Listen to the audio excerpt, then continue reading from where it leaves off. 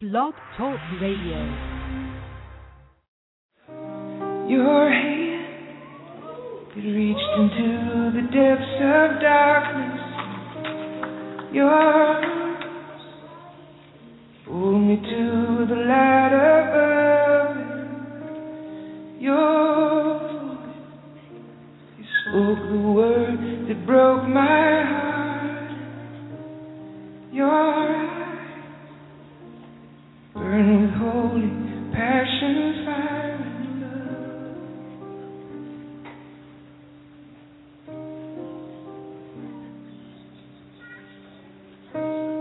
You lead me beside the quiet waters.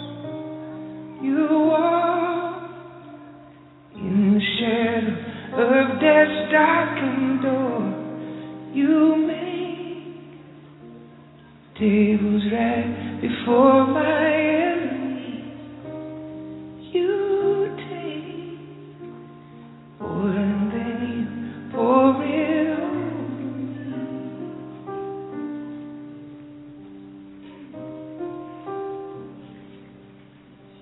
The Lord is my shepherd,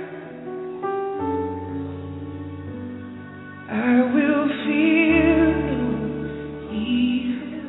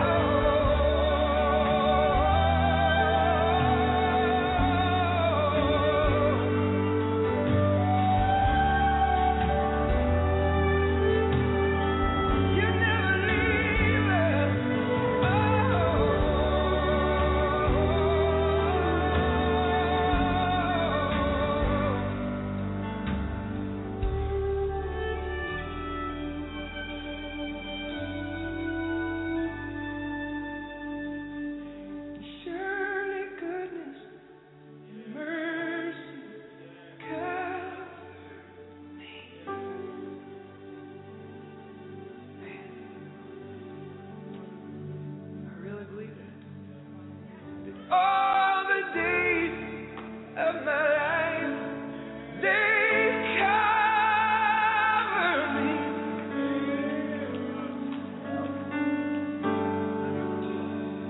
What if we really lived like that?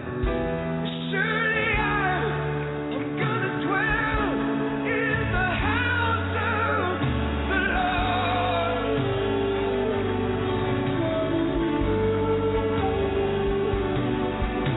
forever and ever and evermore.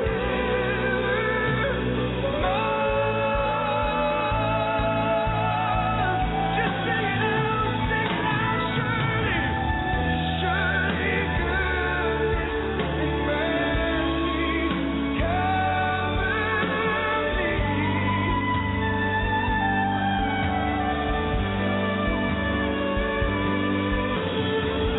All the days of my life, they cover me.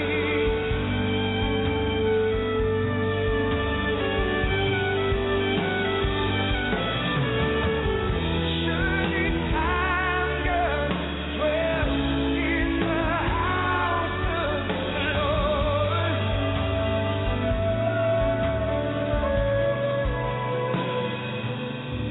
forever and ever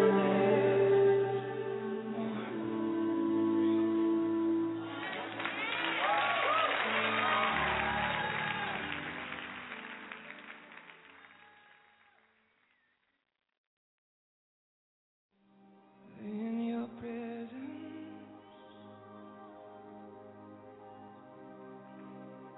All my fear is gone. In your presence is the blaze of alone.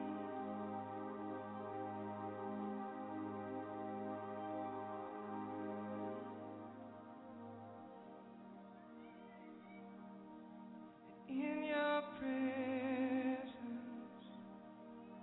all fear is gone. In your presence.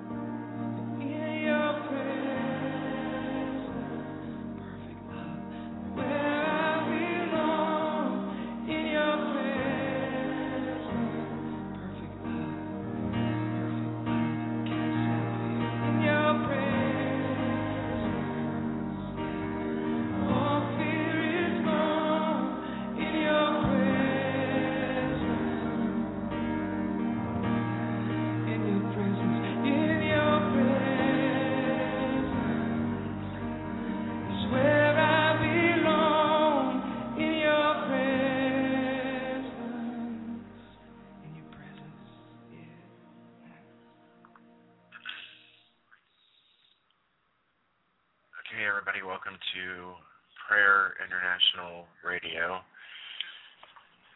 I guess today's Wednesday night. Our call-in number, as always, 619-638-8458. If you need prayer over the next 2 hours, by all means, give us a call.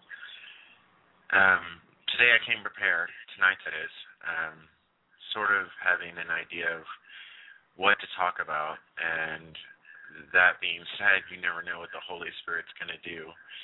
And secondly, since every now and then, at least usually once a night, seems to cut out when you're using Blog Talk. I actually have my cell phone dialed in as a standby. So, and plus, if I feel like for any reason during the night I felt like getting up and walking around, then I'm all set for that.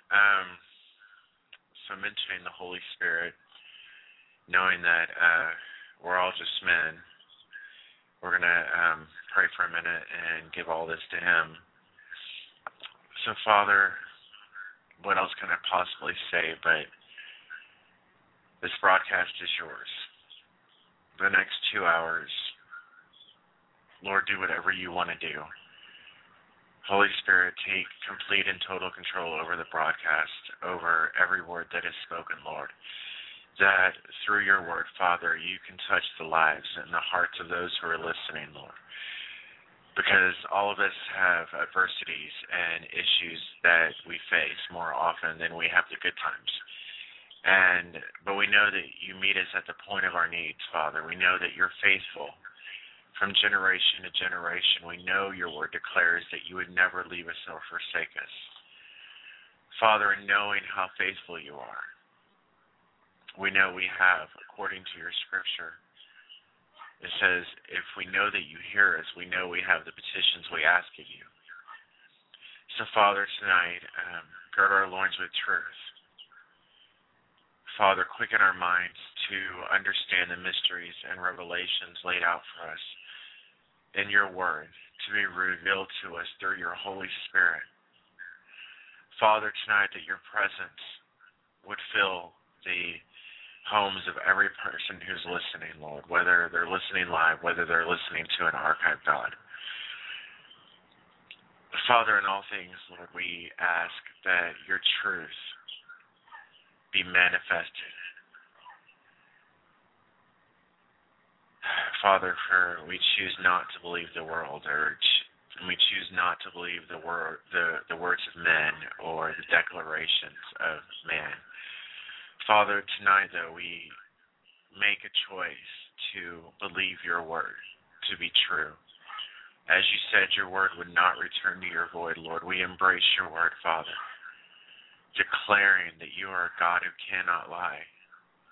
And more importantly than that, Father, you're a God who wouldn't lie. And just as you have called us your beloved, and just as through your own blood, Jesus, you have made us accepted into the kingdom of heaven, Father, we present ourselves as living sacrifices to you tonight. That in all things, your name would be glorified, Jesus. Even if it's only in spite of us, Father. As your word declares, when we are weak, then you are strong. And as it says that under the shadow of your wings we will take refuge, Father. Putting all of our faith, all of our trust in you, for your scripture also said the just shall live by faith. God, I wish it said the just would live by knowledge, but that didn't turn out very well for Adam and Eve. And so we choose, Lord, to live by faith, knowing that the work that you started, you will complete until the day of Christ in us. Because everything is for your good pleasure, Lord. Everything is for you. Amen. So, I wanted to talk a little bit tonight about healing, and we'll see what happens out of that. I had someone call in the other day. Some of you were online and listening, and the caller was asking about why God never heals this or never heals that, and why he couldn't get proof. Even going so far as declare that there are groups out there that'll pay to see a miracle. And, the first thing that came to my heart and in my spirit was where Jesus said that, because the Pharisees were asking for a sign, and even, there's the story of Lazarus, where Lazarus died, and the rich man, I guess he didn't go to heaven, And he's sitting there, and he's like, well, just send Lazarus over here to comfort me. And he was told, no, he has his part now, you have your part now. But the next part is what really gets to me, is the rich man said, well, send Lazarus to go tell my brothers and my family so that they can avoid this place. And he was told if they didn't believe Abraham's words and Moses' words, they won't believe even if someone's raised from the dead. And ironically, someone was. Not only Lazarus, but the Lord Jesus Christ. And even beforehand prophesying, saying to the Pharisees that if they destroyed the temple, he would raise it up again in 3 days, but not even his own disciples could comprehend.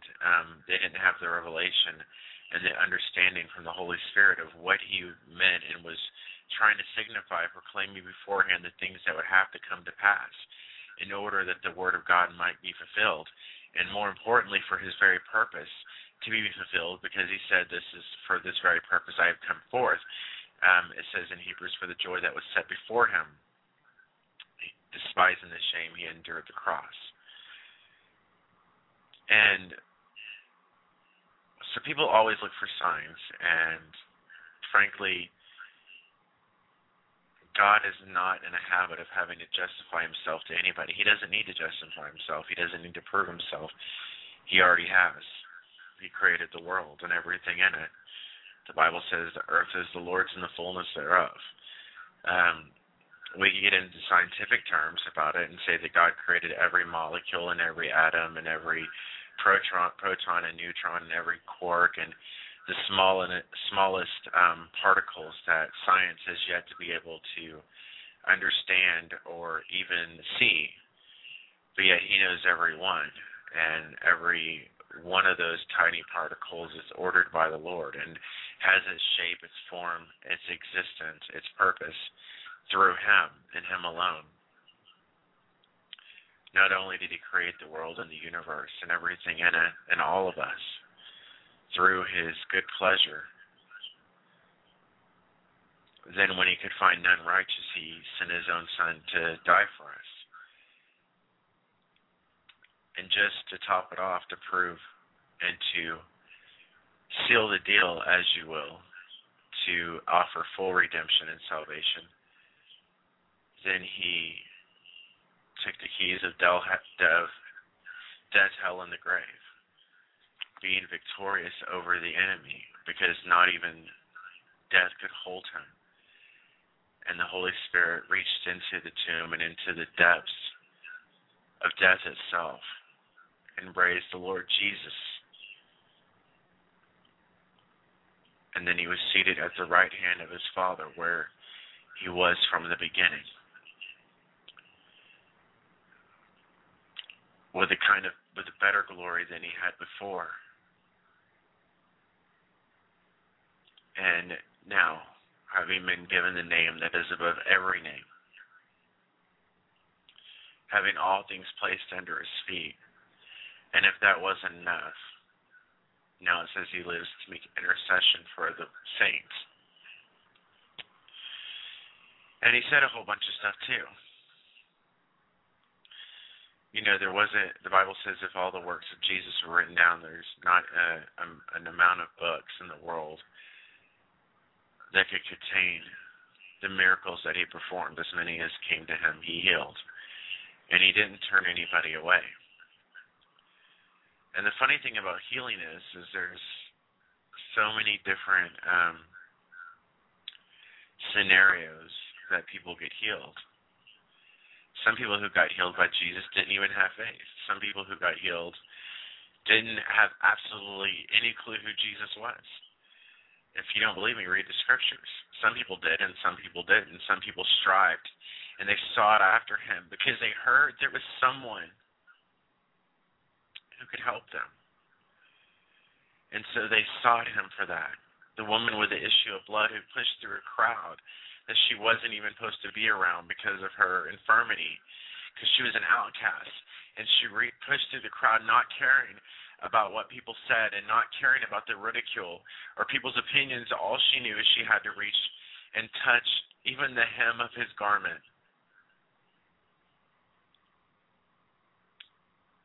Because that was enough. She said within her own heart, if I can just touch the hem of his garment, I'll be whole.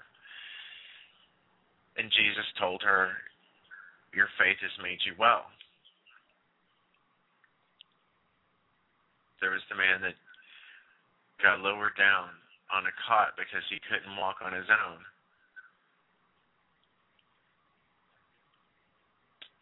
And his friends even tore the roof off of the house, which I hope they paid for later. And because they wanted their friend to be healed. And they trusted Jesus. But it doesn't say that the man trusted Jesus.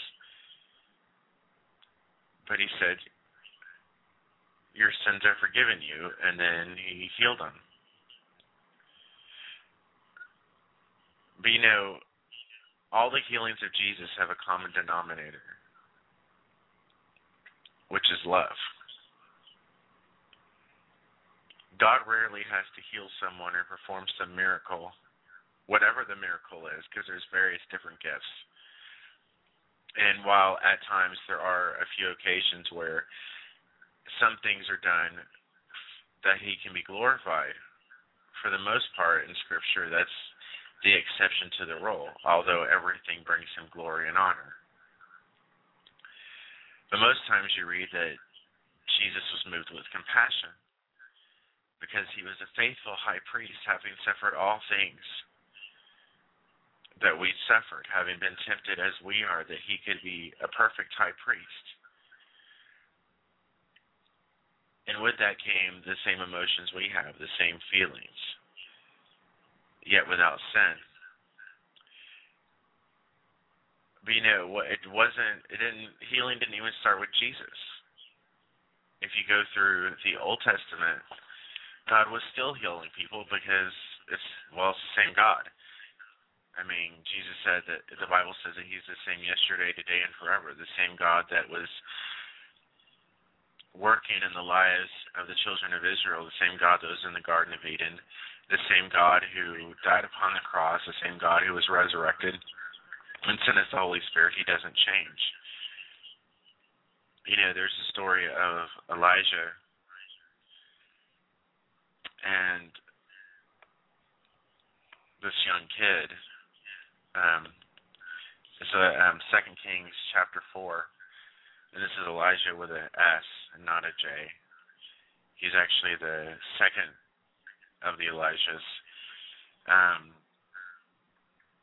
And, you know, the funny thing about this is the Elijah who, when his master Elijah left, he picked up his garment and he said, "Where's this God of Elijah?" And the Lord started working through him. But it gets to this point that this woman's son dies, and she goes to get the man of God. And she's upset because the Lord had promised her a son. And in verse 28 it says, so she said, Did I ask a son for my Lord? Did I not say, do not deceive me? Then he said to her, Get yourself ready and take my staff in your hand and be on your way. If you meet anyone, do not greet him. And if anyone greets you, do not answer him, but lay my staff on the face of the child. And the mother of the child said, As the Lord lives and as your soul lives, I will not leave you. So he arose and followed her.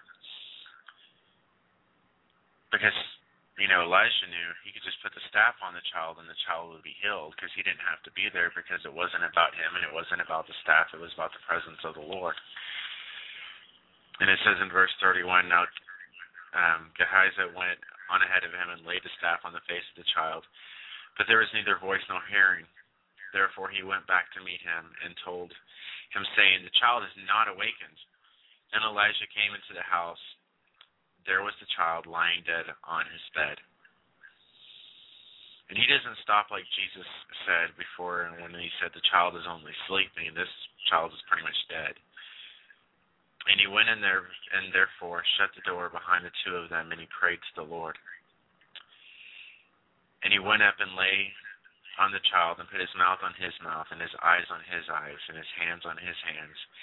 And he stretched himself out on the child, and the flesh of the child became warm. And he returned and walked back forth back and forth in the house, and again went up and stretched himself out on him. Then the child sneezed 7 times, and the child opened his eyes. And he called Gehazi, and he said, "Call this Shunammite woman." So he called her, and when she came in to him, he said, "Pick up your son." So she went in, fell at his feet, and bowed to the ground, and she picked up her son and went out.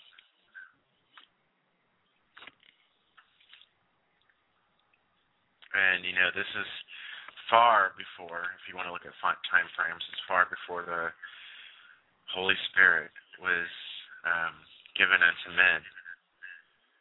They weren't filled with the Holy Spirit, but yet God was still working. The kid who died, this child, he didn't know that much about God probably at his age. It wasn't his faith, it was his mother's faith.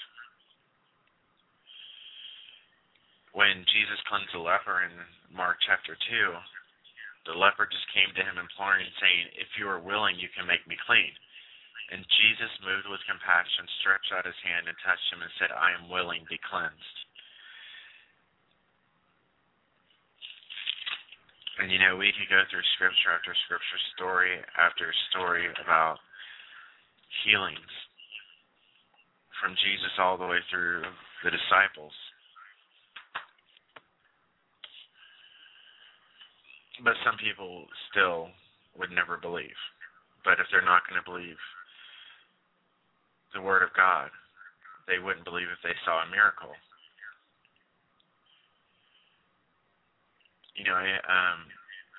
A long time ago, I used to talk to the Lord, and I used to wonder why He didn't just show up and the flesh and say, "Here I am."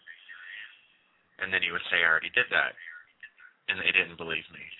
And neither would they believe me now, because their eyes have been darkened. Their hearts and mind blinded by the gods of this world, by the sinful flesh and the lust of the flesh and their desires for the things of the world, so that the things of God have been hidden from them. And so it wouldn't matter what sign you showed them. They would come up with something, not because they don't believe the sign, but because they don't want to accept Him who is the source of all things.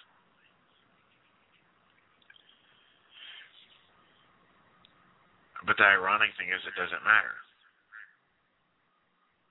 because Jesus healed people who didn't probably know who He was. There's the man who was lame at the pool of Bethesda. He wasn't looking for Jesus. He was just there, sitting on just like any person we see sitting on a street corner, someone we see in the back of the church in a wheelchair. He was just there, and Jesus approached him. And He said, "Do you want to be made well?" And Jesus healed him. So whose faith was that? Whose faith was that? Was that the man's faith? Or was it just the compassion of the Lord? It took faith for him to take his bed up when Jesus told him to. But his prayer had already been answered, even though he had never prayed it out loud. Because, Jesus said, the Father knows the things you need before you even ask them. And so the question is, where's our faith? And I don't say that to bring judgment or condemnation or shame on anybody, because the Lord knows I'm like everyone else. I've missed so many opportunities for Him to be glorified.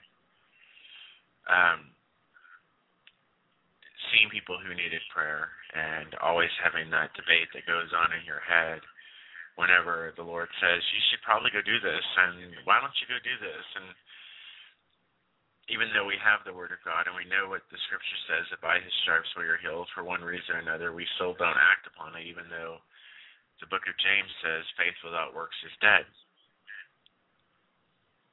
And so where is our faith? Where is our trust in this God who created everything, who we know is in all places, at all times, in all moments? Where's our faith to trust him to do everything and exceedingly abundantly above all that we can ask or think, according to the power that works in us through the Holy Spirit?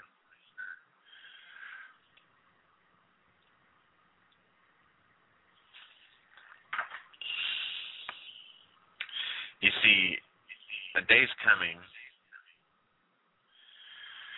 where, just like in the days of Egypt, and they had magicians and astrologers, and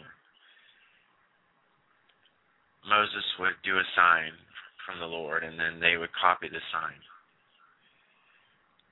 because there was another power out there besides the Lord's, but it was the power of the enemy. And those days are coming back, quickly approaching, where the world is going to be given completely under sway of the evil one. And they will believe anything except for the truth, because their hearts have been blinded. And the only difference will be who's performing the sign and which God they serve. And then what's the attitude of their heart when they're doing it?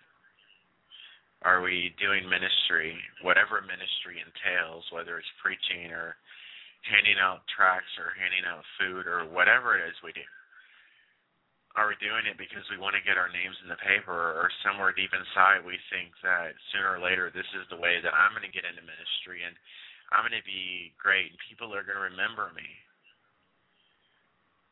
Or do we do things because, like Jesus, we look upon a world that's fallen, that's like sheep without a shepherd, who are stumbling around in darkness, and have the same compassion of the Lord on them? And then realizing it doesn't matter who gets the glory. It doesn't matter who's the person doing the prayer. It doesn't matter anything, because it's not about us, it's about Jesus. Because his name alone is going to be glorified. As great as it theoretically would sound,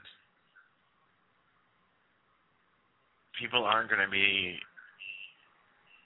saying, "Holy, holy, holy is the Lord God Almighty" to me, or to Chris, or to any of you listening. But yet for eternity, we will worship the Lamb and him alone.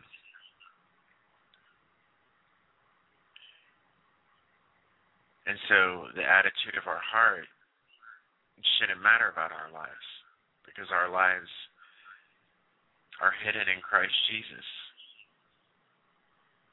And we have taken upon, or taken up, the cross of the Lord.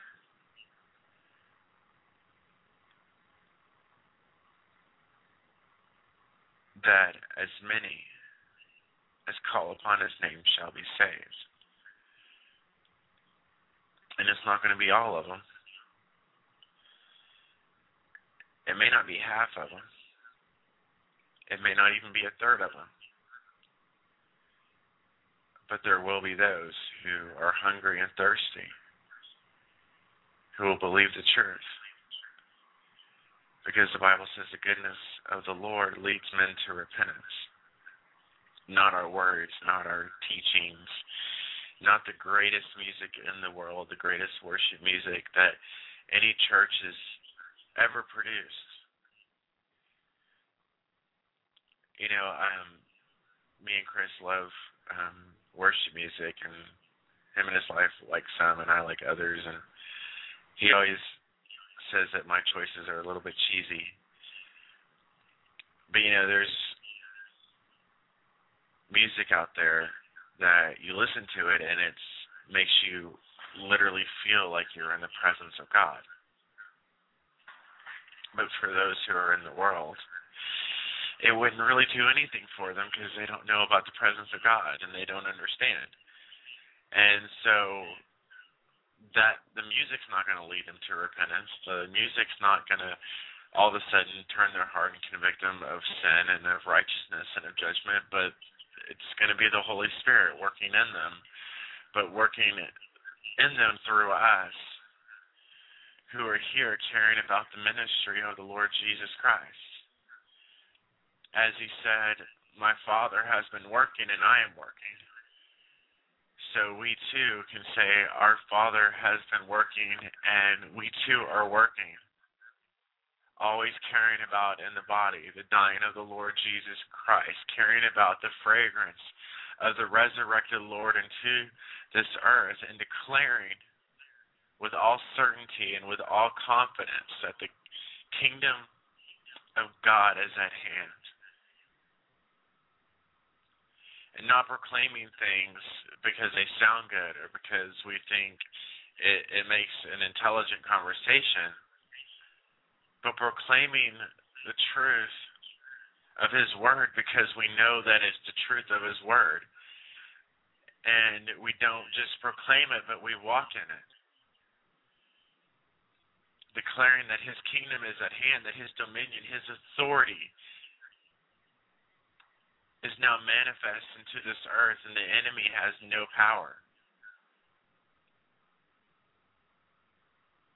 And that regardless of the circumstances, regardless of what's going on, it really makes no difference whatsoever.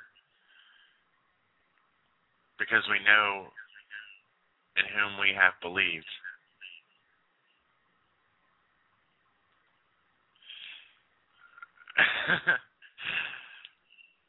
Believe is the lack of spending time with God, and hearing the word which builds our faith. I'm reading something that I'm going to read this, and I want to say something about this. Someone in our chat room said, I believe it's the lack of spending time with God and hearing the word which builds our faith. We're a little lax in God, don't you think? For the disciples had problems hearing, and it was the lack of faith. You know, I could say a lot about that, and this seems like it's probably one of those times where, if you can forgive me for a second, I'm going to switch over to my other line. Okay, so hopefully all y'all can still hear me. And I'm going to get up from my chair in my office and, while I'm on my cell phone, take a little walk.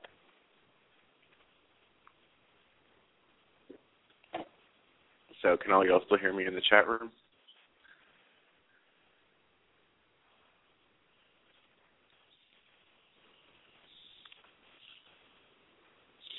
Okay, good. I did a broadcast from a little office next to my bedroom.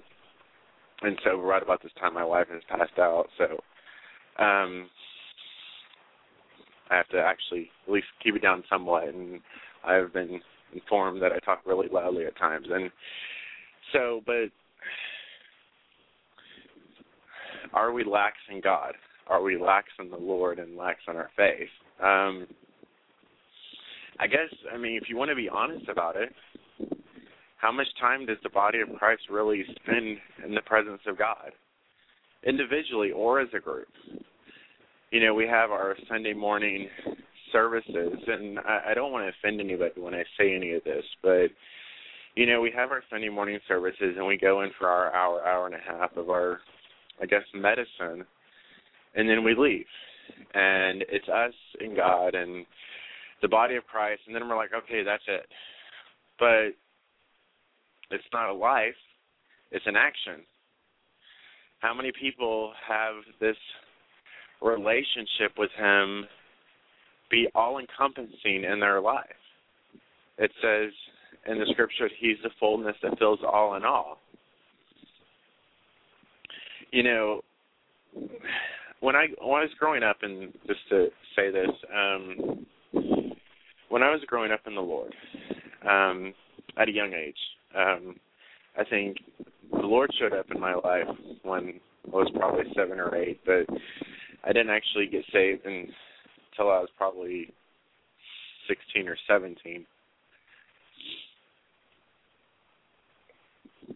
But growing up then, I didn't go to church because my parents didn't go to church, and I was too young to go to church until I got older because I didn't have a way to get there. And all I knew about the Lord is what I read in books and the Bible and what I learned from listening to sermons that may be on the TV and all those things that the Holy Spirit took and He worked in me and gave me revelation about His presence. And at the same time, I didn't really have any friends back then. Maybe just a small handful. And so the only person I had back then was the Lord. If you ever wondered about the scripture that talks about marriage, and I believe it's in Corinthians, where it says, he who's married seeks for his spouse, and I'm paraphrasing this big time, and those who are single, their concerns and desires are for the Lord, and it's true. I didn't have anybody else, and so I just had the Lord, so all my time was spent with Him. And not to boast in myself, but to boast in the Lord. You know, back then, everything I did, I was worshiping the Lord. I was just a young kid. I hadn't even experienced any tribulations at that point. And my heart was so full of joy, not because I had a whole bunch of things, not because I was seeing miracles and breakthroughs, not because everything in the world was working out. Actually, everything was not working out. But I hadn't actually experienced anything major. I never experienced the world and sin and everything else because I was pretty sheltered back then by the hand of the Lord. But everything I was doing, I was always worshiping the Lord. I think one of my first jobs was working at a grocery store.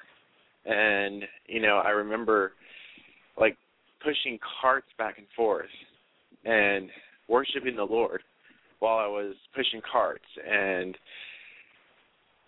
Or when I was working at some gas station and I had to walk around about 3 miles to get to my house because I didn't have a car.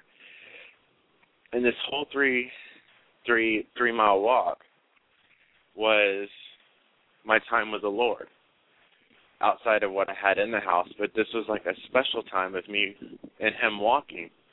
And though I would constantly pray for rides, sometimes I would get them and, you know, sometimes I wouldn't. And when I say pray for rides, that's me praying and someone stopping on the side of the road to give me a ride. But that was the exception to the rule. Because most of the time it was just me and the Lord walking together.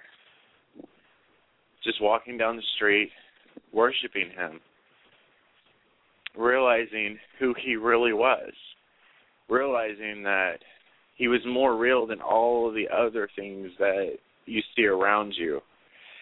And the peace, the scriptures talk about a peace which surpasses all understanding. The ability to stay calm in a storm. Not because of your ability or because of the state of the storm, but because of Him who is above the storm and over the storm, and Him who controls everything, including the wind and the rain and the waves and the sea and the sand and everything else, because the Scripture declares He put it all in His place, and He gave everything boundaries. You know, when Jesus was in the boat that was sinking and His disciples were freaking out,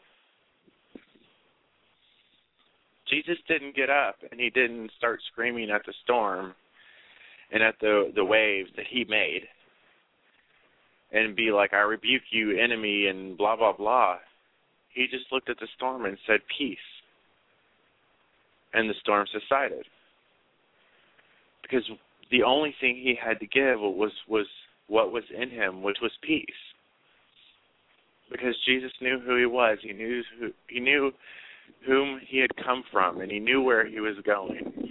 Despite knowing what He was going to have to go through and the trials and the tribulations and the very fact of having to get upon the cross, He still had peace, but it wasn't based on everything else. It wasn't based on the fact that His 12 disciples he chose had almost no faith. And it wasn't based on one of the 12 that he chose was going to betray him and that he was going to be beaten and crucified and scarred beyond any man and scarred beyond recognition and have the sin of the entire world from beginning to end laid upon him by his own Father. His peace had nothing to do with any of that. But his peace had to do with the person with whom he was in communion with and whom he was in relationship with. You know, when I was saying that growing up, I read a lot of books, and my earliest my earliest memory of people in God was reading about men and women of God back in the 18th century and the 19th century, and men and women who would not just make a way to spend their 1 hour with the Lord, because I remember a book that came out not even 15 years ago where it was talking about could you not tarry 1 hour, taken from the Garden of Gethsemane where Jesus, his disciples kept falling asleep. And so they made this big movement about why can't you just pray for an hour? But no, back then, it wasn't just about can you pray for an hour. It was how many hours can you spend before the Lord?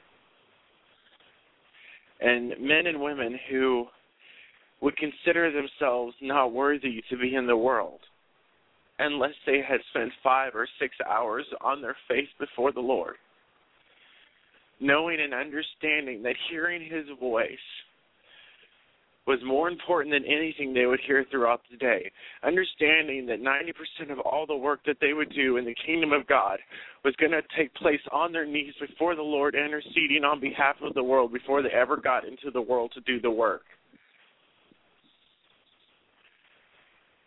Because they realized that it wasn't enough just to go out to the world and know some scriptures. And it wasn't just enough to go out into the world and possibly have a little bit of faith that he could do something because you read it in Scripture. No, they knew that they had to be before the Lord because they had to hear from him. They had to seek his face.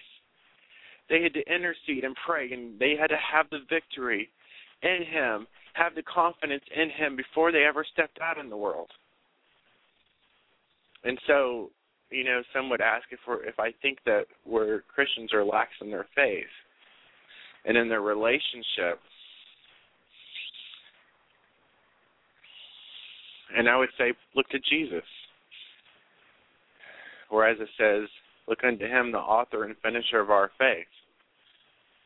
You know, I think people who, you know, the Lord's interesting. As much as he loves us and as much as he wants to spend time with us and as much as he longs for a fellowship with us, he doesn't force it on us. Like the choice of eternal life, it comes down to what people want. Those who choose not to have eternal life, who refuse to be in his presence, will get what they want, which is eternity without him.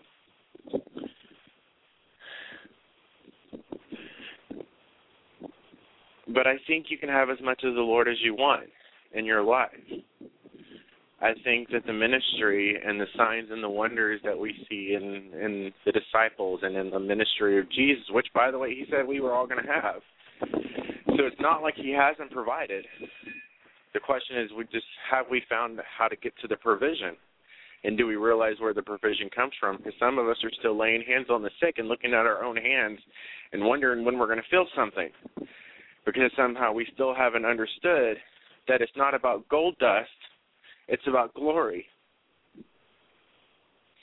And just because we can't see something happening with our eyes doesn't mean it's not happening in the spiritual realm. Because it's not about the manifestation we see, it's about the manifestation of the Spirit that happens because his word is spoken. And that he spoke his word was enough. You know, if you turn to the centurion who came to Jesus because his son was sick and dying.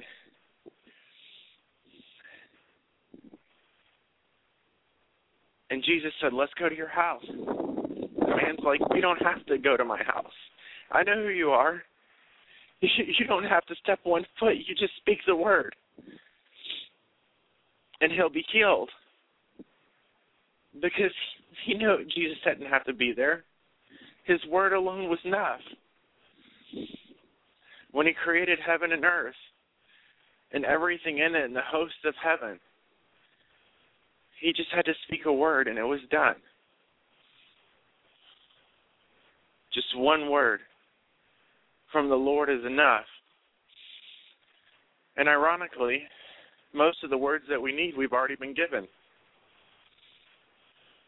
Why we still ask the Lord to hear our prayers when the Scripture already declares that he has and that he does? Why do we have to pray for the Lord to be with us when he's already declared since the beginning over and over again, and you would think he would get tired of saying it, that he'll never leave us nor forsake us, but yet we still have to pray for it because somehow we just think if we pray for it, we'll feel it more. But you see, it's not always about feeling. Sometimes it's about faith. Sometimes it's about trust. And in every relationship, there comes a point where you have to grow up. And you have to be confident in the relationship you have, and you have to be confident in the person that you're in a relationship with. Every one of you who's married, know for a fact that you're not going to be around your spouse 24 hours a day. But it doesn't change the fact that you know them.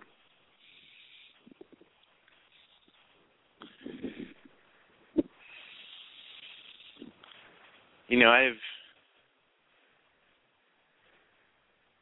yet to fully comprehend why God heals some people and some people don't get healed. Because if everybody was raised from the dead, nobody would die. But we know the Scripture says every man is appointed once to die, and after that's a judgment. I don't know why some people stay around in wheelchairs, whether it's people's lack of faith. Maybe it's their lack of faith. Maybe it's because there's just something going on that we don't understand. Maybe the Lord is using something in the person's life to bring about a change that wouldn't be accomplished any other way.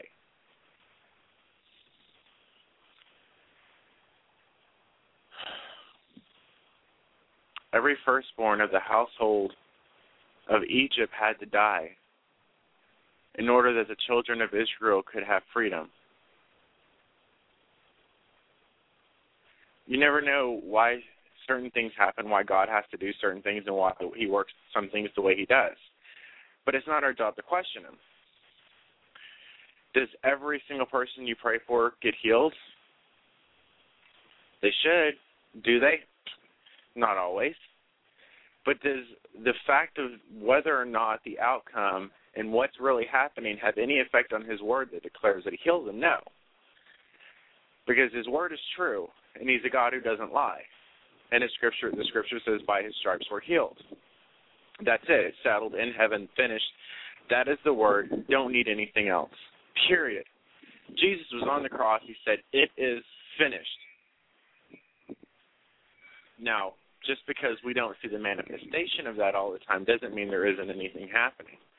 If you recall, Daniel prayed, and it took an angel of the Lord something like 7 months to bring him the answer that God had already given from day one, because the angel was fighting principalities and powers and rulers of the darkness of this age, like Paul talked about, when he said we don't wrestle against flesh and blood. And so the real question becomes, if we trust the Lord's word to be true, then it shouldn't matter what we see with our eyes. Because obedience doesn't require understanding.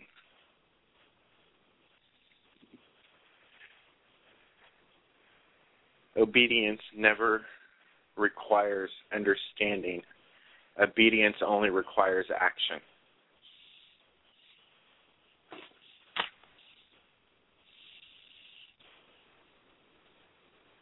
And our job is to be obedient to the Lord.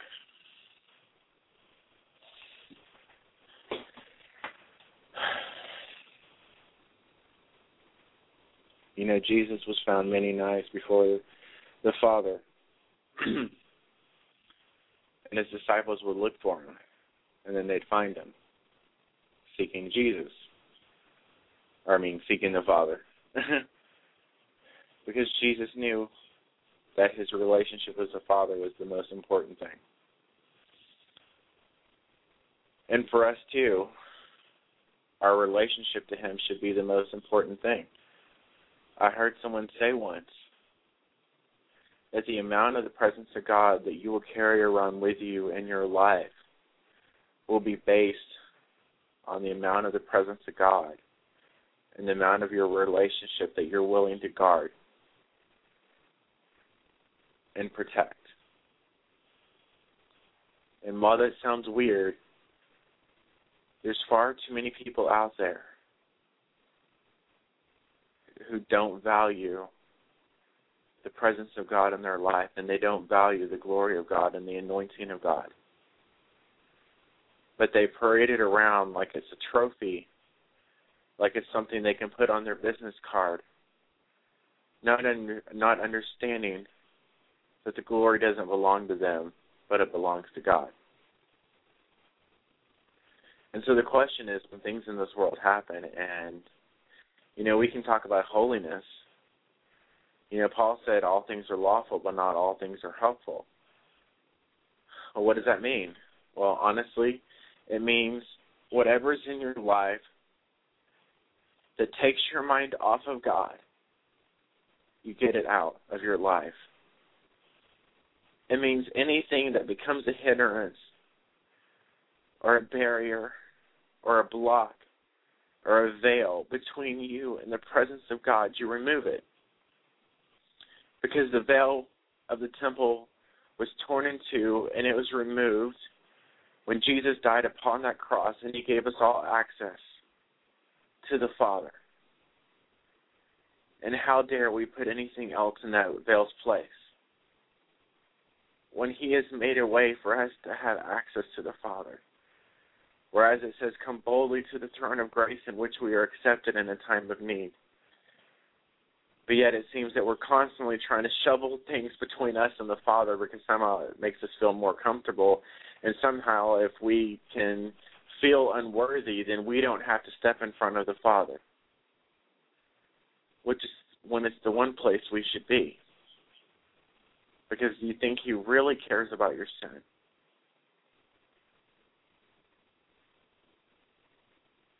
Yeah, he said, be holy for I am holy.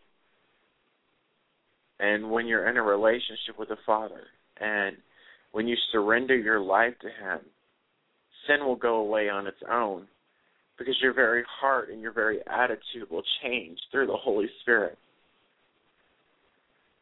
But do you really think it shocks him or concerns him when you mess up? No. It says, behold, when we were out sin, or it says when we were still in sin, Christ died for us. Do you think that the minute you get saved that all of a sudden his love is going to somehow diminish or change? Do you think he knew you back then before you were saved, but all of a sudden now it's like a mystery? No. He knows every hair on our heads. He knows us completely and totally. It says in Ephesians chapter 2, I believe verse 10, it says, for we are his workmanship. We were created in Christ Jesus for good works, which he prepared beforehand that we should walk in them. And then in the Old Testament, God said, behold, I know the thoughts I think of you, thoughts of good and not of evil, to give you a future and a hope. The Father is adamant about proving his love to you. And there's little that you can do to change his opinion of you, because his opinion was already decided. It says he has forever perfected those who are being sanctified. So why don't we go before the Father more often? Because we don't want it bad enough. And that's the honest answer. The Scripture says to pray without ceasing. So how bad do you want his presence? When do you get to the point that you walk in his presence? And I don't mean walking in his presence as just be like understanding that he's there, but actually living a life with him there. Because that'll really mess you up. That'll mess up your whole outlook on life, your whole outlook on the world around you. Because then when something happens or you hear something or you see something, you don't have to be like, well, I need to go pray about that. You just turn to the person next to you and be like, God, what do you think? And since he's already closer to you because he dwells inside of you, you probably don't have to get that far because the answer is already there.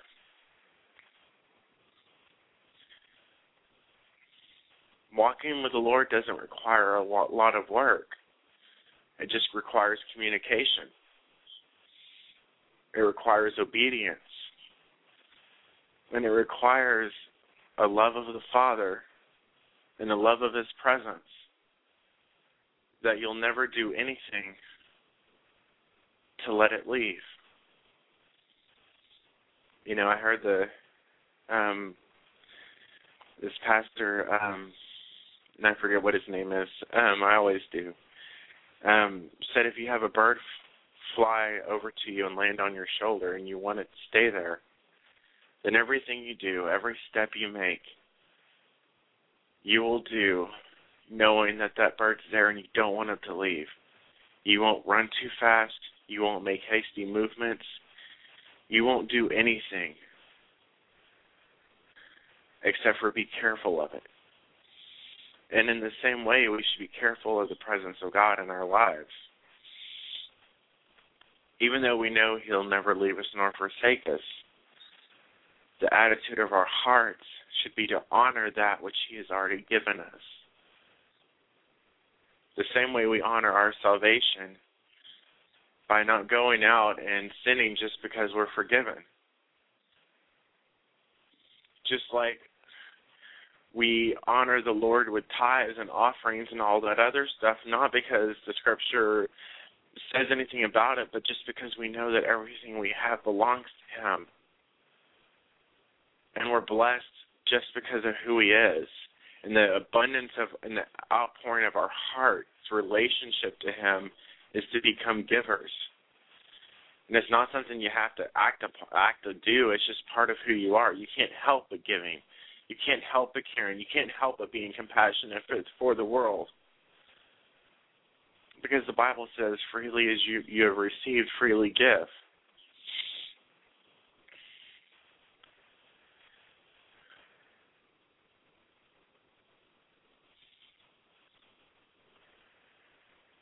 You know, when I say it all comes down to how badly you want it, and it's true. And it sounds in some way like one of those purification, holiness, like, I guess what they call it, legalism, that's the word. You know, some people call it legalism when you say, well, I'm not going to listen to this music because it doesn't glorify God, and I'm not going to watch this TV show because it doesn't glorify God, and I'm not going to do this because it doesn't glorify God. And some will say, well, you're just being legalistic. And I remember I was talking to Chris about a month ago, and he had that conversation with the Lord. And the Lord told Chris, I guess the Lord had wanted him to do something, and Chris was like, Chris's first reaction was, won't that make me a little bit legalistic? And the Lord looked at Chris, and he told Chris, what you call legalism, I call love. Jesus said, if you love me, you'll follow my commands. And if you really loved him, how much more would you do? How much more would you devote your life and give your life and every breath and every moment to him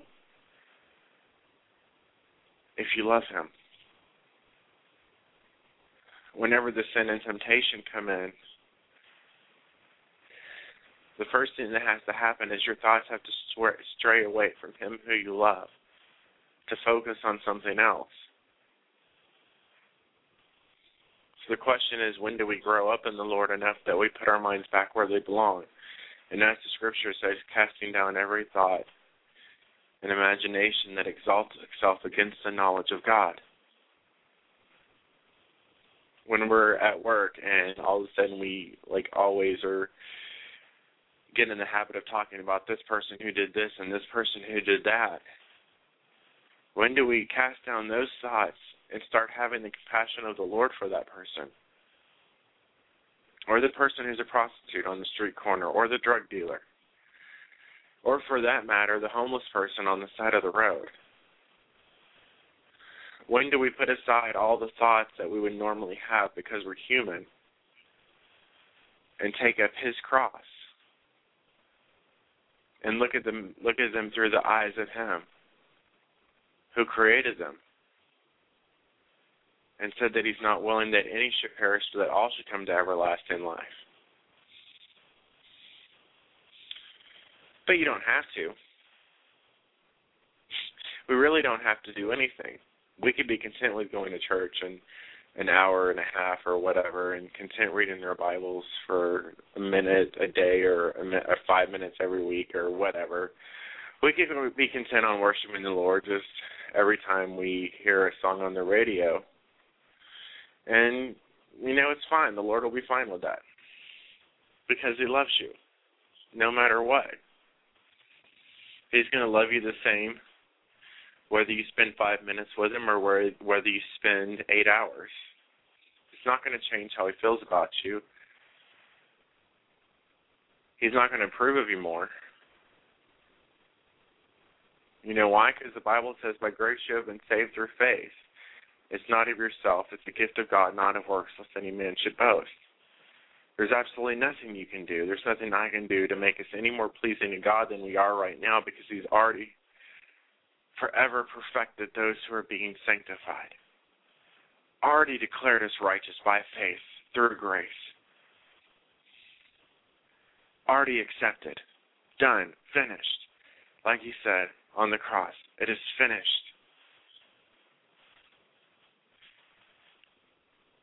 So you don't have to spend more time in his word, and you don't have to spend more time with God. But the real question is what changes if you do? So his word becomes dwelling inside of you. So that every time you open up your mouth, there's 5 million scriptures that are burning inside of your heart for the Holy Spirit to work through. So you spend enough time in his presence that you really can learn to hear his voice and distinguish it from the voices of the world and your own thoughts and the voice of the enemy. But I can tell you from experience that hearing the voice of God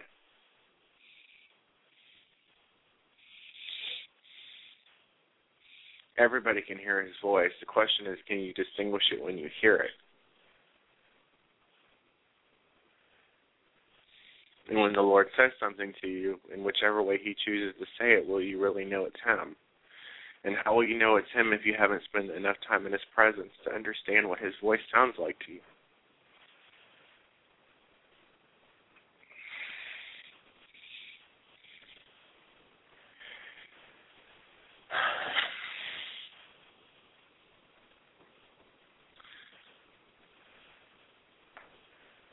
If you want to lay hands on the sick and you want to have them be healed,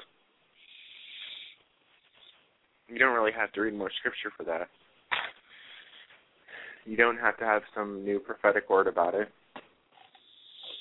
You actually don't even have to go seek the Lord to see if it's his will. Because he already declared it was.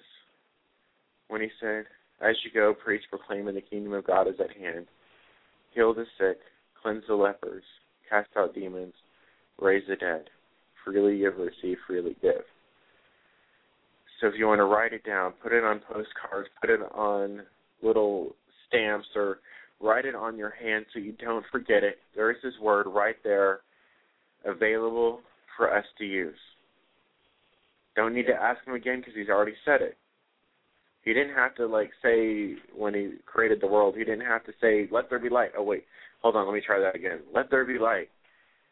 God doesn't have to repeat himself. Once is enough. When he looked at the blind men and he healed them, or the man at the pool, Or even Peter when he was walking by the gate beautiful and he prayed for someone. He didn't have to repeat himself a whole bunch of times because he knew God's word was already there and God had already spoken his word. You know, the story about Jesus in the boat and it's sinking and everybody's all freaking out and he speaks to the storm and tells it to be calm. He really didn't have to speak to the storm and tell it to be calm, but he did it, I think he did it on behalf of his disciples so they wouldn't freak out. And the reason I say that is because he had already said, before they got in the boat, let's go to the other side. So he had already purposed and determined that they were going to go to the other side. So it really didn't matter what storms came up. It didn't matter if there was a hurricane or a typhoon or, you know, the sky could have started falling. And they were still going to get to the other side because Jesus had already declared it.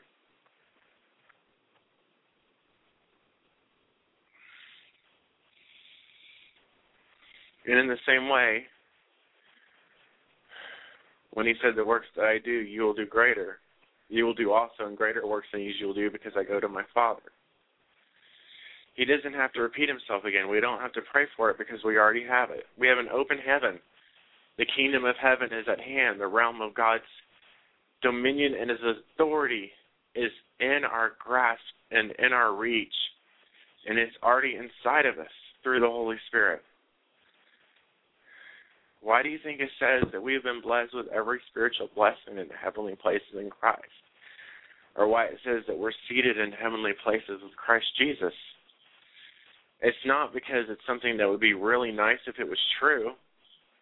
It's not because it's something we're supposed to strive for and hope for, and maybe if we try really hard to be good Christians and good believers, and then someday we'll obtain that. No. It's already ours in Christ Jesus. Regardless of whether we believe it or whether we know it or anything else, it doesn't negate the fact that it's true and that he had already declared it to be true.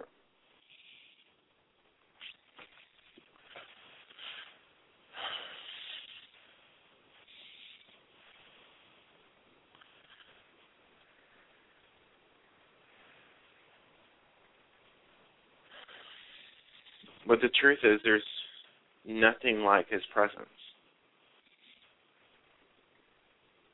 Nothing. There's nothing like going in a church and having amazing worship music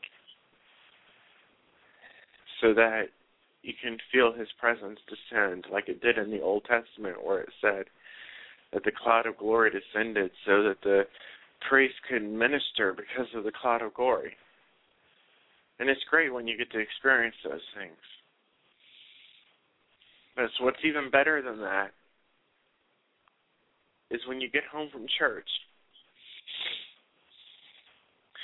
and you walk in your house and you walk around to go take your shoes off and you sit down and you look up and you're like, oh, wait, you're here too. Because you realize he's still there.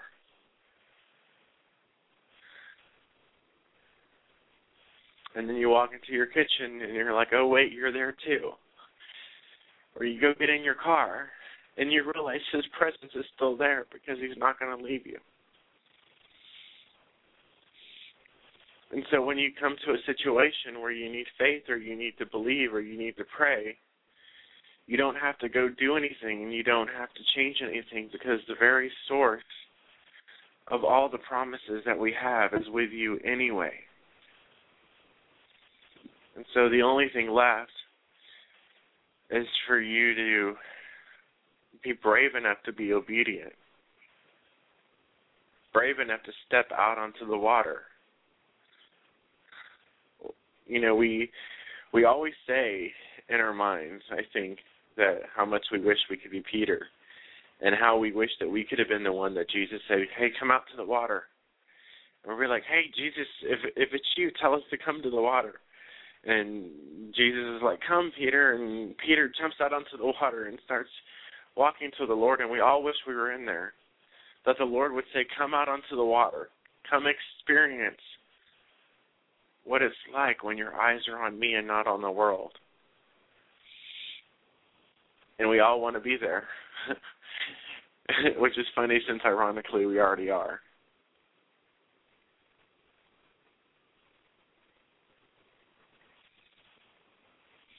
Heal the sick, cleanse the lepers, cast out demons, raise the dead. Heal the sick, cleanse the lepers, cast out demons, raise the dead.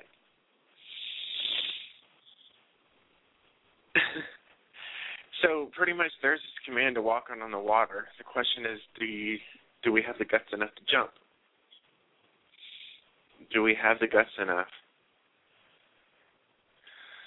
just for a moment in this time that we live in to see what happens when you try obedience out? Just to see what happens when you put all the fear and the doubt behind and you're just like, okay, God, let me just try this once and see what happens. Or let me just see what happens if I spend a little bit longer with you today. I know I was only supposed to spend like 20 minutes with you, but you know what, let me just stay with you a little bit longer. And understand that he doesn't have to say anything. But God, it's enough if we just know that you're there. Because the Bible declares that in your presence is fullness of joy.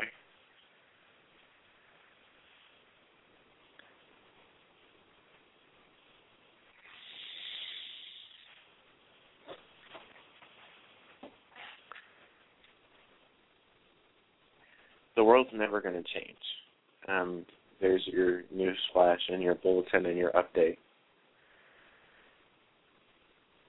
This world that we live in is not going to all of a sudden wake up one day and realize the error of its ways and all of a sudden decide that they want to live righteously and godly. There's not going to be a political leader that is going to get up and boldly proclaim the name of Jesus into this world. It's not going to happen.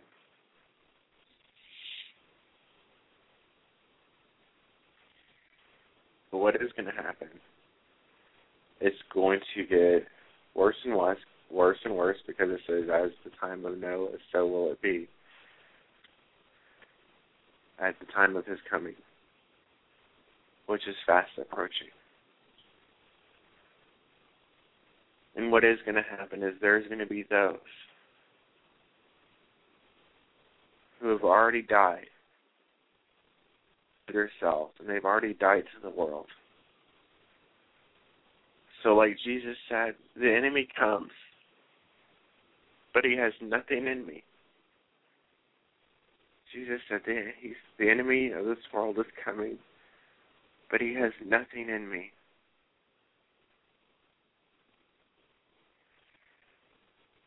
And we too could walk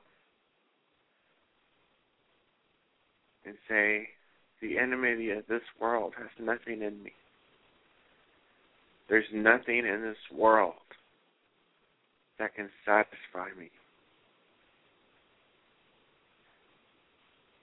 Because I've tasted the presence of God. Because I've beheld his glory.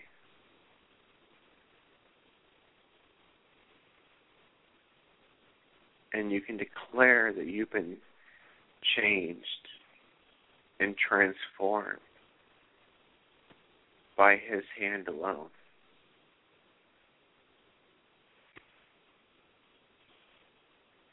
And then it doesn't matter what you do, because you know you're not the only one doing it, but it's you and the Lord. So then it doesn't matter who you pray for. Who cares if they have a broken finger, or maybe they're in a wheelchair, or worst case scenario, they're dead. Well, the Lord put you there. You were there at that moment of time for whatever reason. They were there at that moment of time for whatever reason. Your paths crossed. You have something inside of you. As the scripture says, we have this treasure in earthen vessels. You have something inside of you. You got it for free. So then you go give it away. And you keep giving. And you keep believing. And you keep trusting the Lord.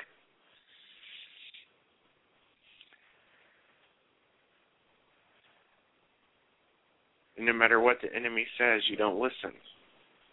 Because it says the enemy walks around like a roaring lion, seeking whom he may devour, but it also says resist the devil and he will flee. Sooner or later, he'll give up.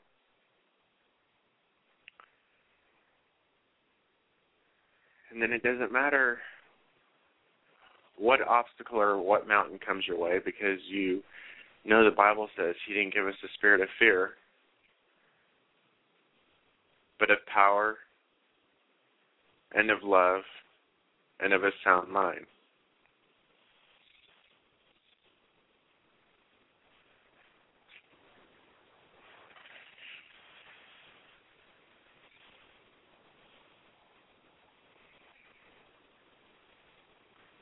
You know, the Bible declares that we're all going to stand before the judgment seat of Christ. And while some of us, our first thought would be, I really hope that he knows me and he recognizes me.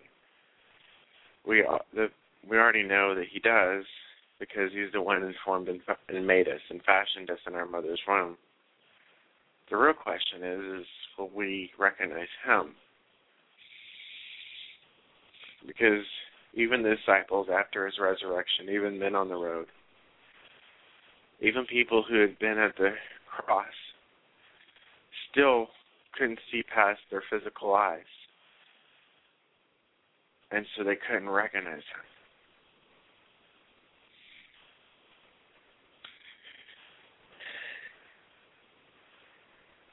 But yet,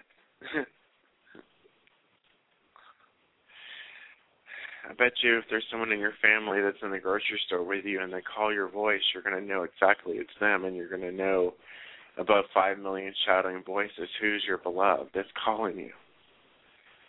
And he said, my sheep will hear my voice, and the voice of a stranger they will not follow. So then what we need to do is spend enough time with him that we can recognize his voice. And then what do? Then you rest in the Lord. Because there's not a thing in the world that could happen. Not a mountain, not an obstacle. An atomic bomb could drop in your living room while you're sitting right next to it. And it wouldn't matter. Because you know he doesn't change. And you know your life is hidden with God in Christ Jesus. You know you belong to him. You know every second, every moment is ordered by the Lord. You know, when the scripture says that those who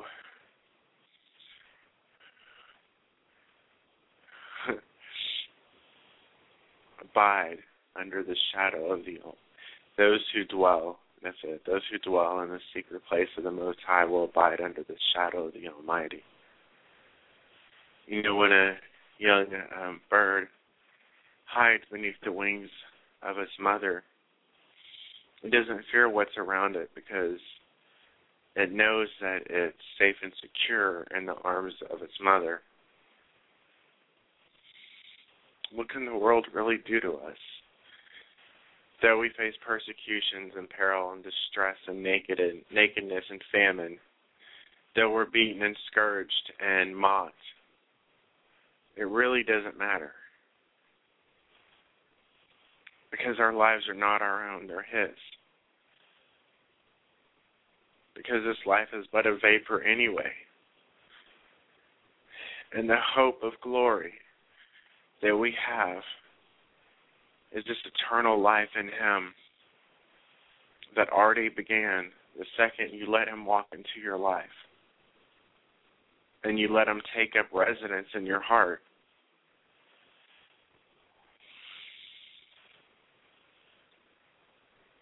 You see, eternity doesn't begin when you breathe your last breath in this physical body, this shell. It begins when you enter into your relationship with the Lord.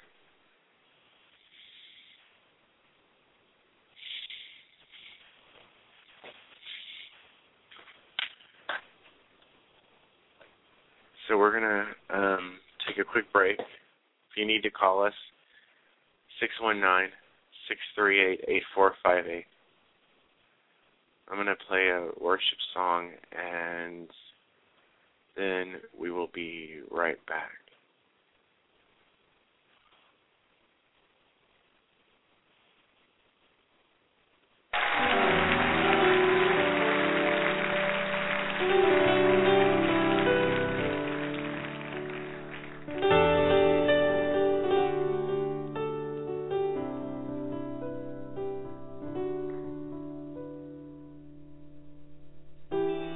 Father, listen to our earnest prayer.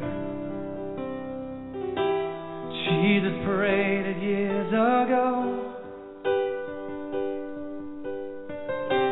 There's the glory you had given him. We would somehow come to know. Make us one according to your plan. As in heaven it will be. And fill us with the truth and righteousness that you desire the world to see. So let your glory and honor fall on our faith.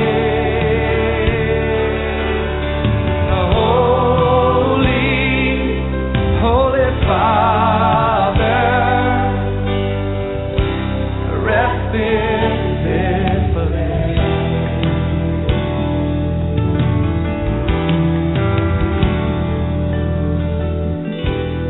Church is sick in need of God alone. People, we must seek His face, and people, we must seek His face. And if we turn from our unrighteousness, He'll forgive our evil ways. May the eyes of God be on us, and Lord, revive us by your grace. And the Holy Spirit be forever near. Saturate us in this place. Let your glory and honor fall on our faith. Holy rest in this place. Rest in this place. Let your glory, let your glory and honor fall on our faith. Holy Father,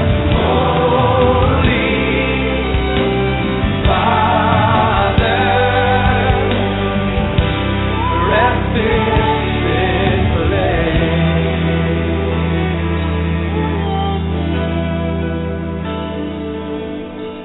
Let the fire fall, let the wind blow, let the glory come down. Yes, Jesus. Let the fire fall, let the wind blow, let the glory come down. Yeah, let the fire fall, let the wind blow, let the glory come down. Let the fire fall, let the wind blow, let the glory come down. Spirit of the Lord, let the fire fall, let the wind blow, let the glory come down. Glory come down. Let the fire fall, let the wind blow, let the glory come down. Let the fire fall, let the wind blow, let the glory come down. Come down. Let the fire fall, let the wind blow, let the glory come down. Let the fire fall, let the wind blow, let the glory come down. Come down. Let the fire fall, let the wind blow, let the glory come down. Let the fire fall, let the wind blow, let the glory come down. Come down. Let the fire fall, let the wind blow, let the glory come down. Let the fire fall, let the fire fall, let the wind blow, let the glory come down. Come down. Let the fire fall, let the wind blow, let the glory come down. Let the fire fall, let the wind blow, let the glory come down. Come down. Let the fire fall, let the wind blow, let the glory come down. Say, let the fire fall, let the wind blow, let the glory come down. In this place, Lord, tonight, let the fire fall, let the wind blow, let the glory come down. Hey, Spirit of the Lord, let the fire fall, let the wind blow, let the glory come down. Come down. Let the fire fall, let the wind blow, let the glory come down. So let your glory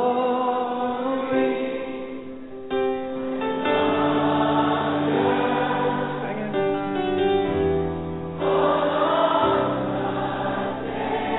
Hear our prayers tonight, oh Lord, hear our prayers.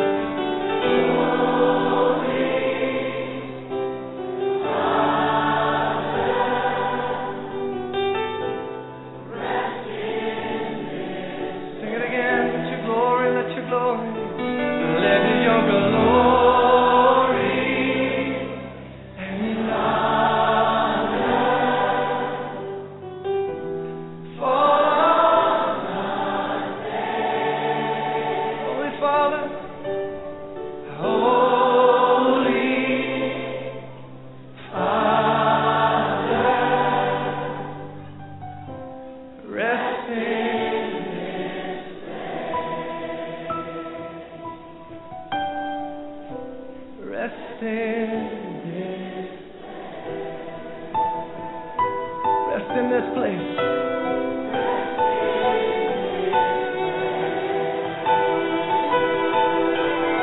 Rest in this place. Rest in this place tonight. Rest in this place tonight. Rest in this place, oh Lord, tonight.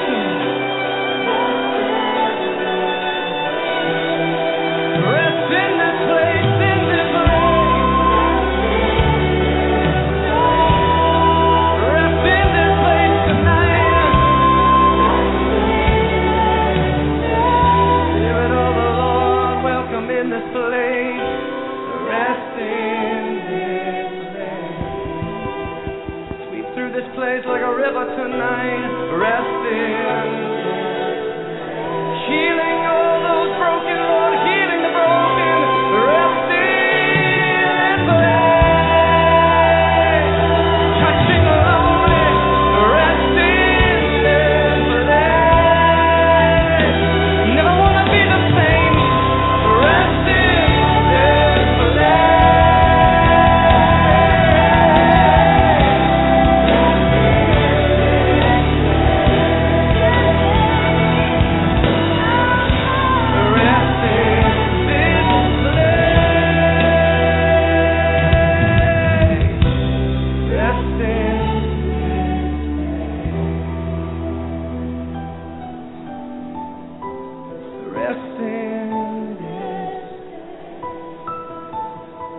Habitation in this place tonight. Resting. A holy habitation, a sanctuary.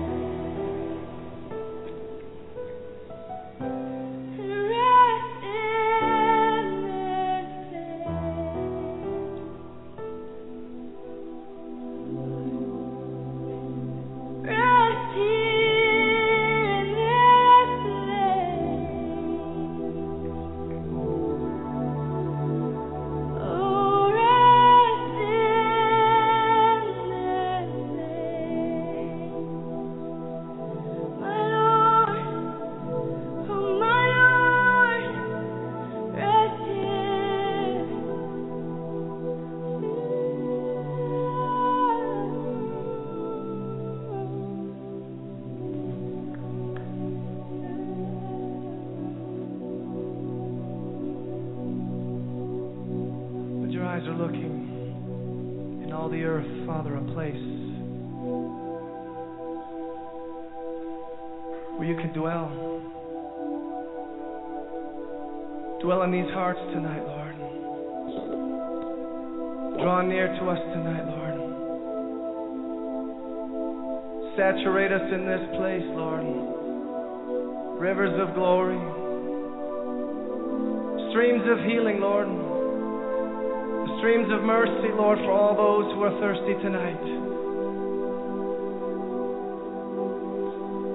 A resting place, Lord.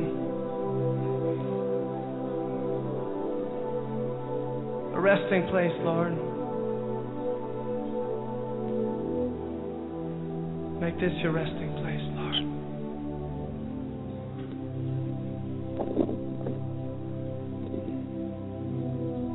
Let's give me your heart tonight. Lord, we surrender our hearts to you. We surrender our hearts, Lord. Everything that we are, we surrender it now, Lord. To you, Jesus. We surrender it, Lord.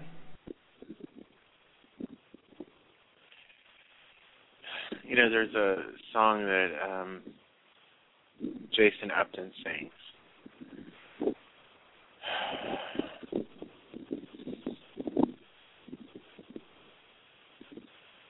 It says, if my silence is more truthful.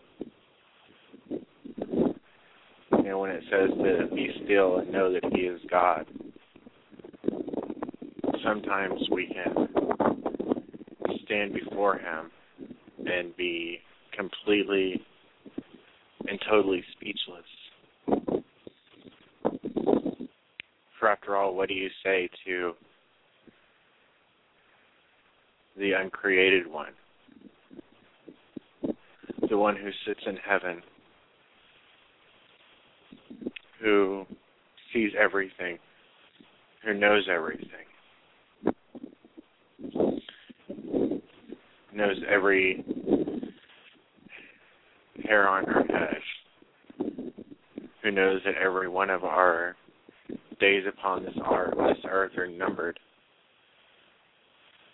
who has already declared that we have a purpose, that He has a plan for our life. What can you possibly say to Him? Except Abba, Father.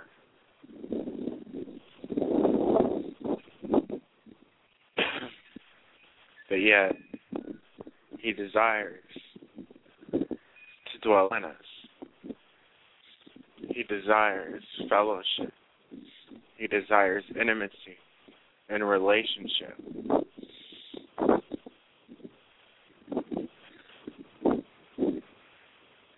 And yet, at the same time, He desires intercessors.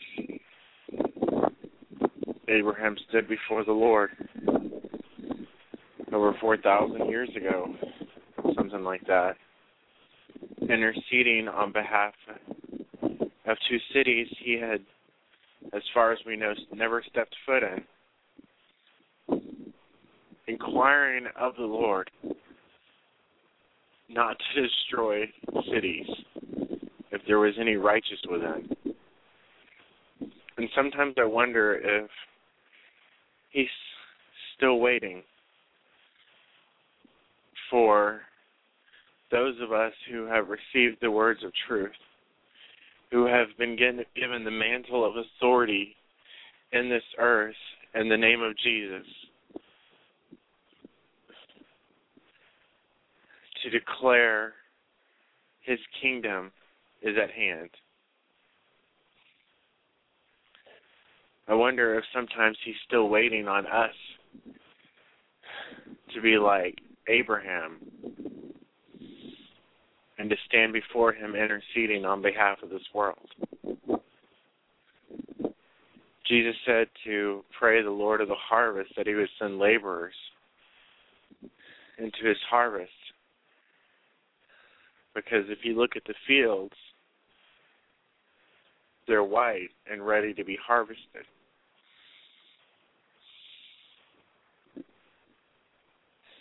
And Father, even as we do this broadcast, Lord, we know out there are, Lord God, there's countless millions who don't know you, who've never heard your name, who've never even heard the name of Jesus, those who are still attempting to obtain life by any means necessary, those who strive and struggle in vain to obtain that for which you have already freely given through your Son. So, Lord, tonight, Father, we stand in agreement together.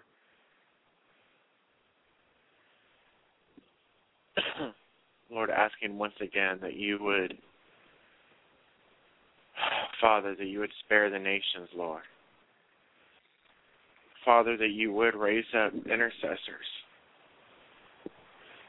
God, from the north, south, east, and the west, Lord, that you would raise up a holy generation of believers, Father, who are not ashamed to call upon your name.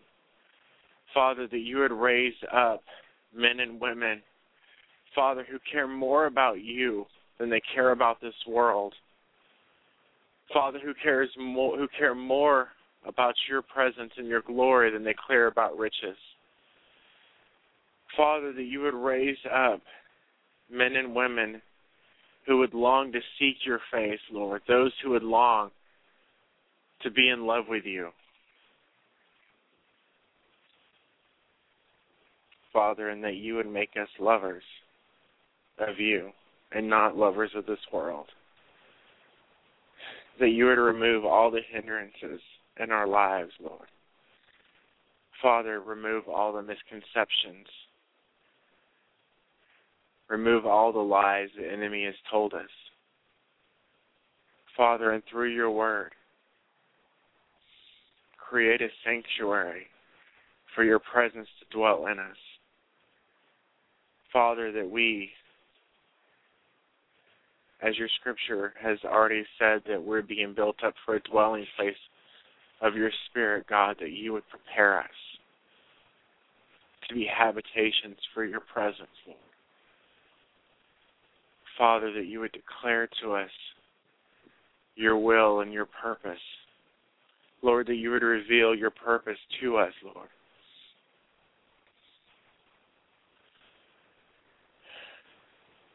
And above all, God, we want you. And absolutely nothing else will do. Nothing else can come close, Father,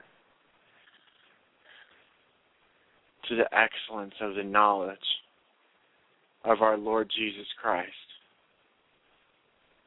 Father, your word declares that you have written our names on the palm of your hands. Lord, and in like manner, Father, we inscribe your names upon our hearts. Father, sanctifying ourselves and setting ourselves apart for your purpose alone. Lord, declaring that not only are you our Savior and our Redeemer, Father, but you're our Lord. Father, and we bow down our lives, Lord, yielding everything, Father, so that you could have way. Father, that you would move through your Holy Spirit in this world, Lord. Father, in me, Lord, through every person who's listening tonight, God. That you would transform us into your image through your Holy Spirit. Father, that we could become habitations for your presence in this earth. Father, and that you would give us revelation, real revelation, Father, of who you are. Father, and once we know who you are, that we can know who we are in you. Father, that we would be confident in your word and in your promises toward us, Lord, that we can learn as a body of believers to stand upon your promises, Lord, declaring that all your promises are yes and amen, that all your words that you spoke are true, Lord. Father, that we can walk in faith and not by sight, Lord. That regardless of what attempts the enemy throws at us, Lord, that you will always be at the forefront of our hearts, Lord.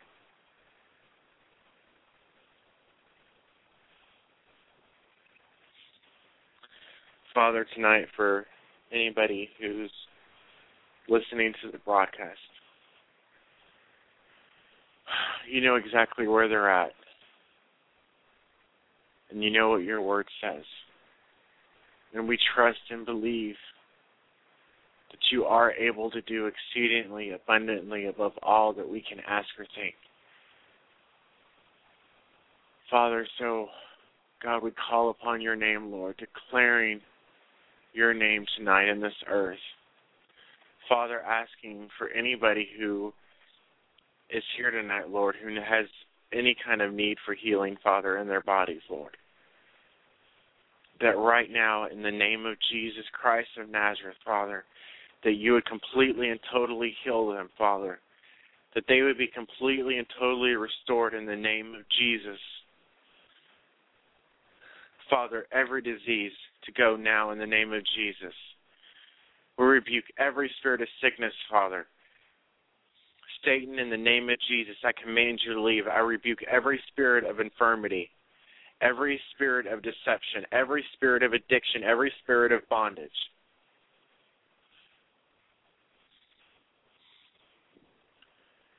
You must go in the name of Jesus Christ of Nazareth.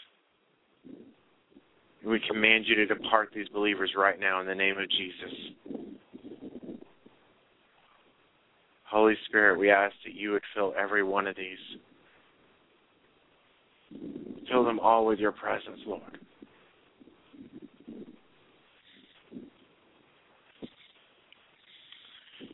From the top of their heads to the soles of their feet, Lord, let them be consumed with your presence. Father, that you would manifest yourself in them. You would manifest your word in their lives.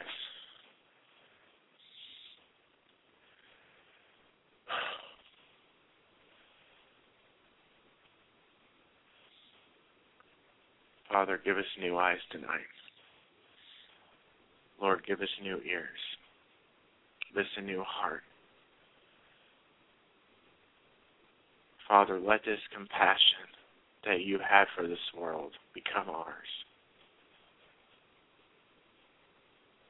Father, that we would take up your desires for this world, Lord. Father, that once again you would take the coal and touch our lips and cleanse us from all our words, Lord, that do not glorify you. Father, that the only words that come out of our mouth would glorify you, Lord, that would uplift the believers, Lord.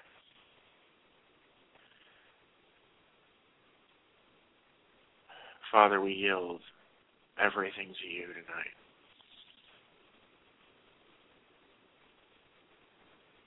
Knowing that you're already glorified, that you're already exalted, Jesus.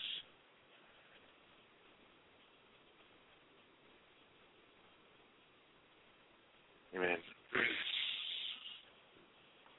So we have about a minute or two left. We'll be back tomorrow night at 10 o'clock. If you need prayer between now and then, you can always email us at prayerinternational@gmail.com, and we will get your prayer requests and pray for you. Oh, Father, Lord, for Daniel in New York, who's homeless, Father. Lord, who you've protected every day, Father. We, Lord, once again, Father, declare and ask for your provision for his life, Lord, that you would completely and totally wrap him in your presence, Father, that you would direct every one of his steps according to your word, Lord.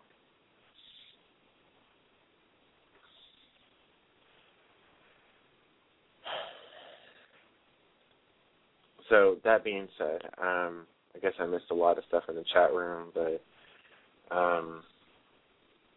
the Lord knows who are his, and I trust the Holy Spirit to take care of everything else.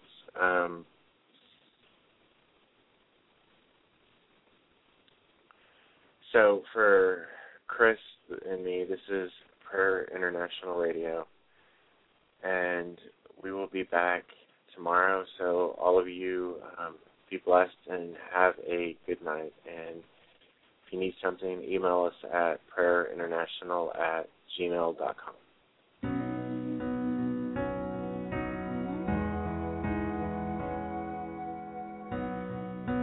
One day when heaven was filled with his praises, one day when sin was as black as could be, Jesus came forth to be born of a virgin, dwelt among men, my example is he. The Word became flesh and the light shined among us, his glory revealed. Living he loved me, dying he saved me, and buried he carried my sins far away. Rising he justified freely forever. One day he's coming, oh glorious day, oh glorious